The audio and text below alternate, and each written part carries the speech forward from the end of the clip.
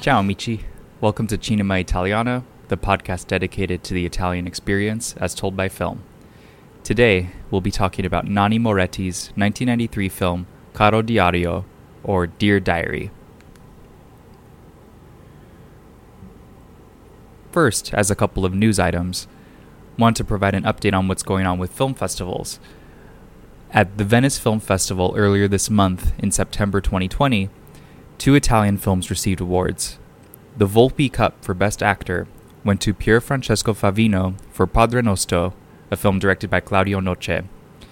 You might recognize Pier Francesco Favino from many contemporary Italian films, most recently in Marco Bellocchio's Il Traditore, or The Traitor, where he also won the Best Actor award at the David di Donatello Awards. The other award going to an Italian film at the festival was the Horizons Award for Best Screenplay, going to I Predatori, The Predators, by director Pietro Castellitto. Similar to Il Cinema Ritrovato, something exciting in the midst of COVID-19 and the pandemic is many film festivals around the world are offering virtual screenings where you can watch the film digitally without needing to travel or take the risk to go attend these film screenings in person. A few that I wanted to call out that are making the festival circuits right now, and I'll also provide links on where you can watch them in the coming weeks. First, at the New York Film Festival, there will be virtual screenings of 2 Italian documentaries. First is Gianfranco Rossi's Notturno, which I believe was also at Venice, and then will also be at the upcoming Chicago Film Festival, as well as Michael Dweck and Gregory Kershaw's documentary The Truffle Hunters, which is produced by Luca Guadagnino, director of Call Me By Your Name. Also coming to the Chicago Film Festival are Daniele Lucchetti's Lacci, The Ties, which this was the film that opened the Venice Film Festival earlier this month, and as well as Claudio Noce's Padre Nostro, which, as I mentioned, just won Best Actor at Venice. It does feel very fortunate to be able to see these brand new movies premiering halfway around the world and being able to watch them and access them from the comfort of home. Even after COVID-19 and the pandemic is over, I do hope this trend continues of being able to screen films virtually that are available in festivals so that way we have access to them.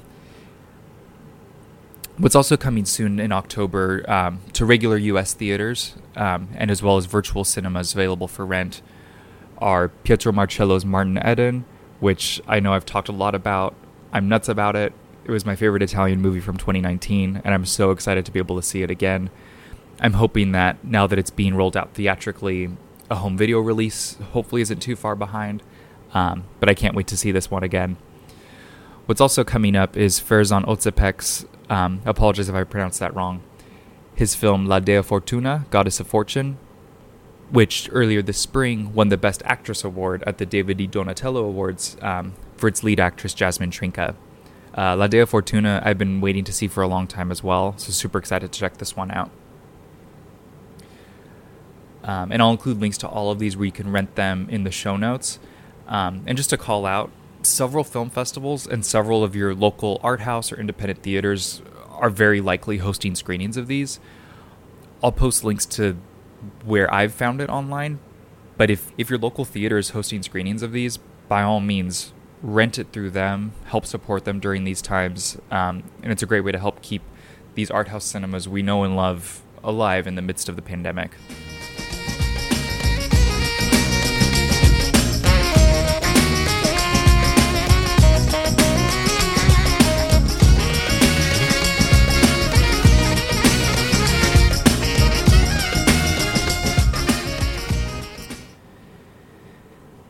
And next, moving to Caro Diario, just to provide a little bit of context, this was Nanni Moretti's 8th feature film, and when it was released at Cannes, it won the Best Director prize at the 1994 awards, as well as winning Best Film at the 1994 David di Donatello Awards.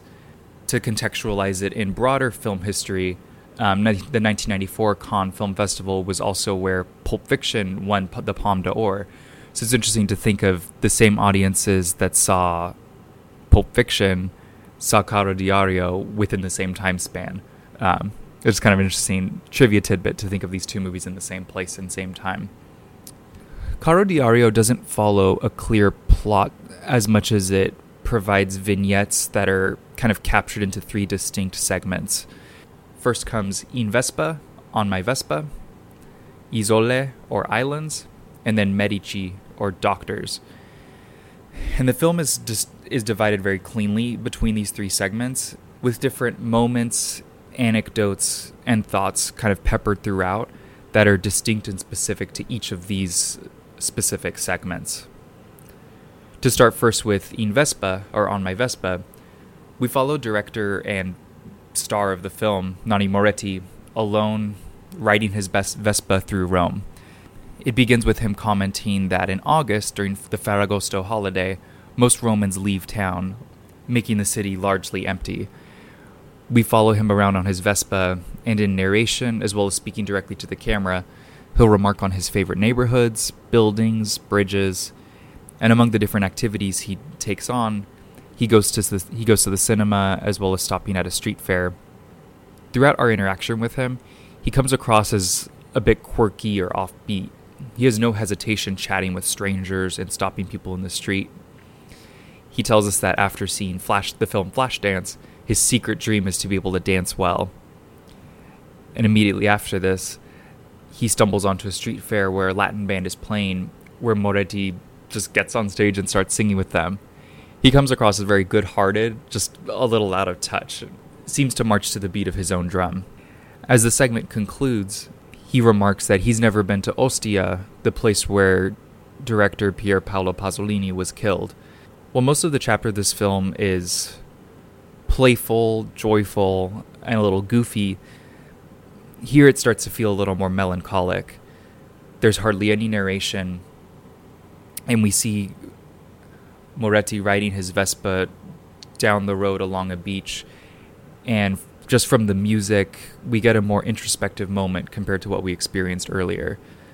The music is slow and is a single piano, gradually growing more driving with rhythmic chord tones pushing the pace forward, and the camera still stays a distance behind him.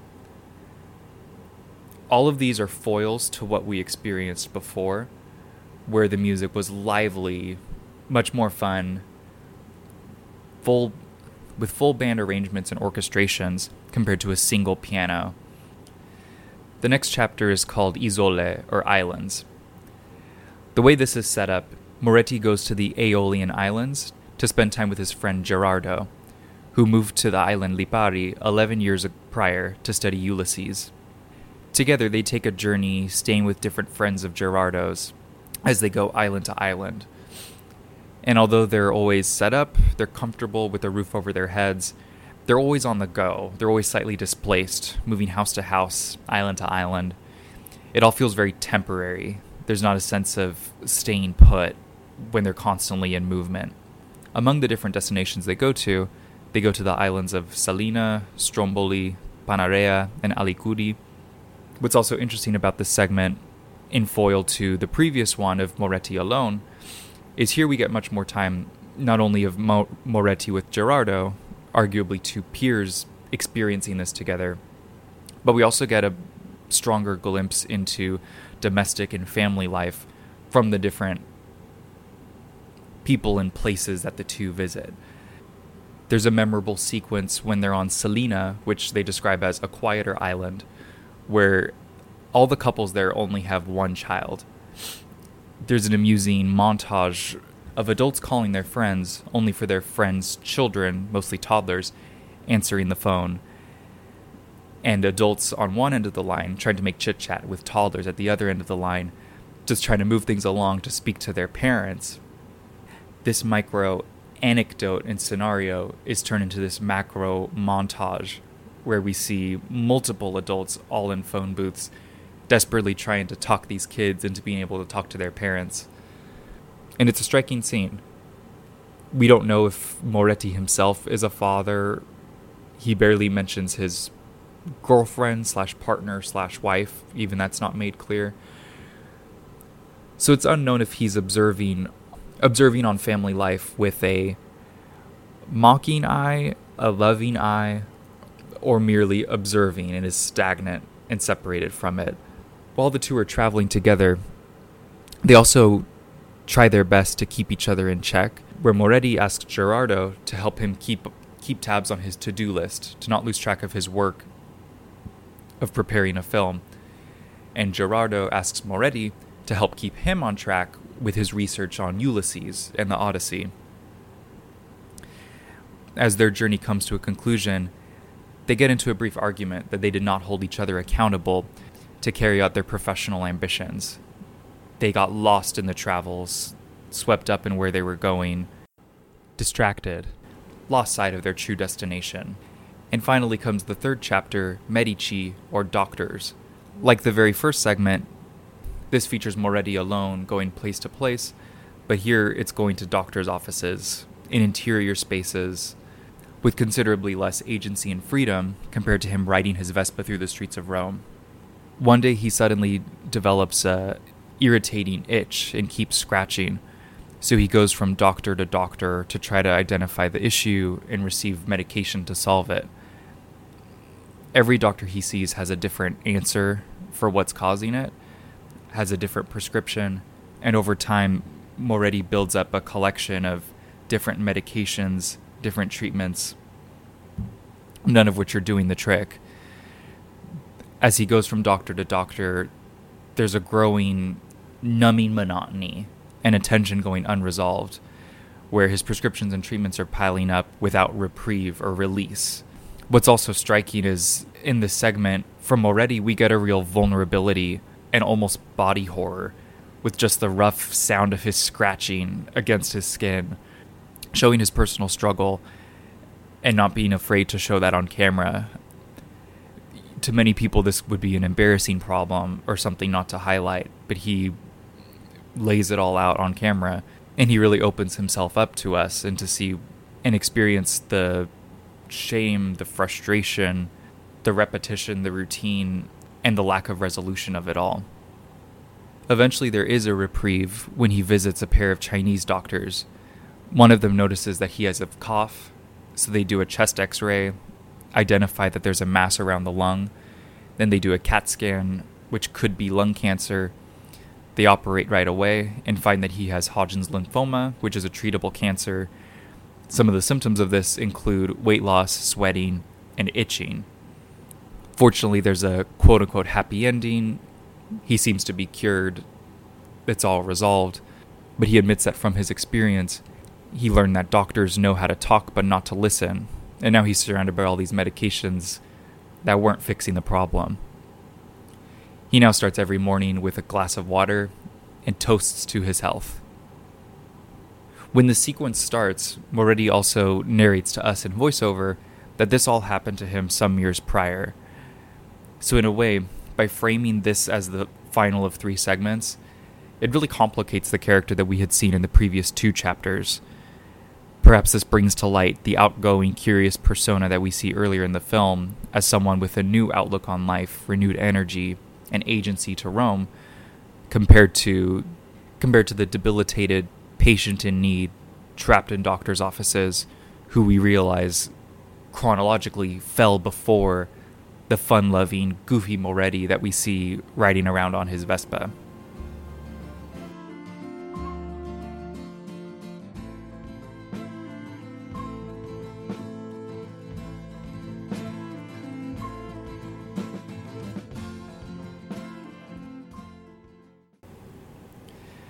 Looking at the 3 segments together, one of the recurring themes I observed was this narrative journey from independence to interdependence to codependence. In the first chapter, in Vespa, we see Moretti who seems limited and bound by no one. He's alone, he's free to go wherever he wants, do exactly what he wants. There's a limitless energy and ability to take time for oneself. Thinking of his description to Ostia, where Pasolini was killed, as a film director identifying with an earlier film director, Perhaps this isn't an experience he could share with many of his friends, or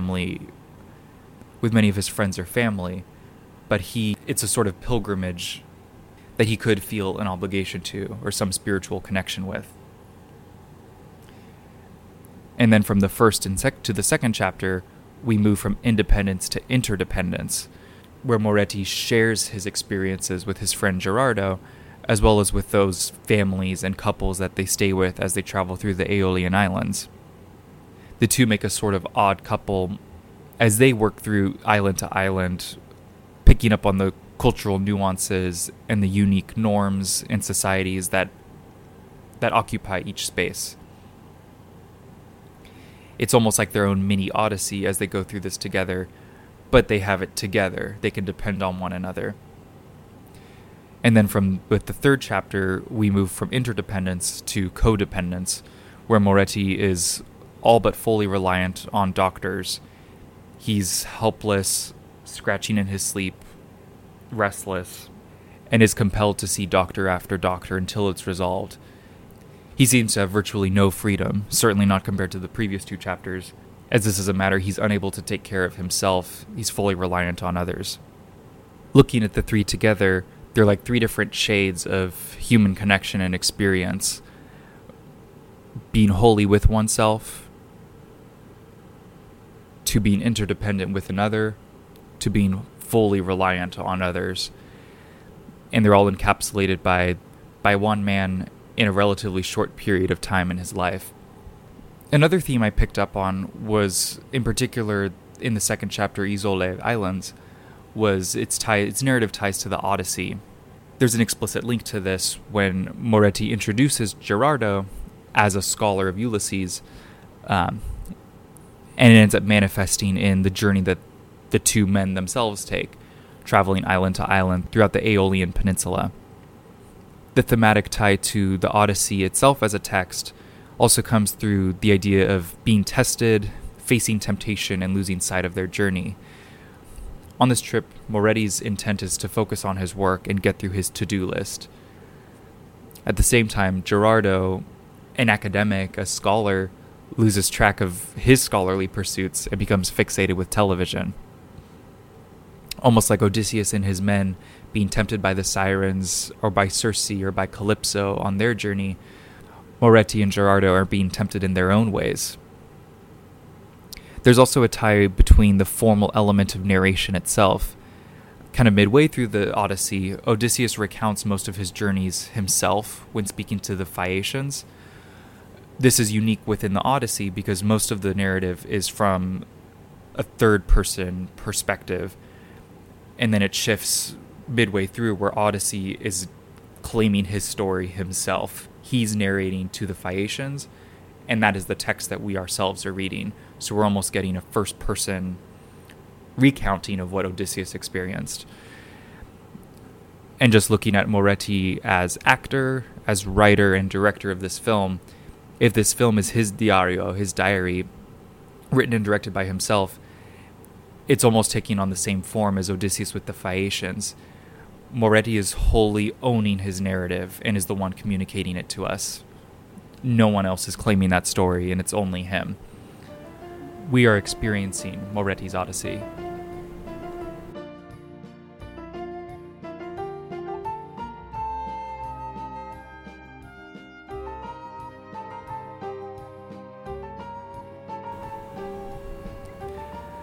I admit it took me a little bit to get into the groove of this movie. I wasn't sure where it was going, and I think I was expecting it to be more of a traditional narrative. But once it sunk in that we were going to get more anecdotes and thematic ties across different landscapes and life experiences, it was able to click together for me much better. And in particular, with a rewatch, then I liked the beginning of the movie even better, with a clearer understanding of what kind of film this was and what sort of story Moretti was telling.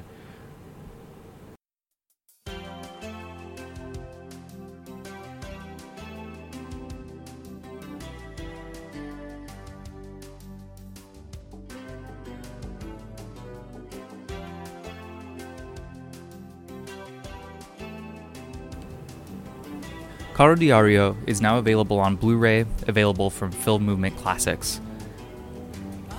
Thank you for listening, and if you haven't yet, please be sure to subscribe, rate, and review through iTunes, Spotify, or however you're listening to this podcast. It helps people discover the show more organically. So if you like what you're hearing or want to provide feedback, any and all reviews are welcome. You can also follow us on Instagram, Facebook, and Twitter at Cinema Italiano Podcast. Thank you again for listening, and until next time, ciao amici.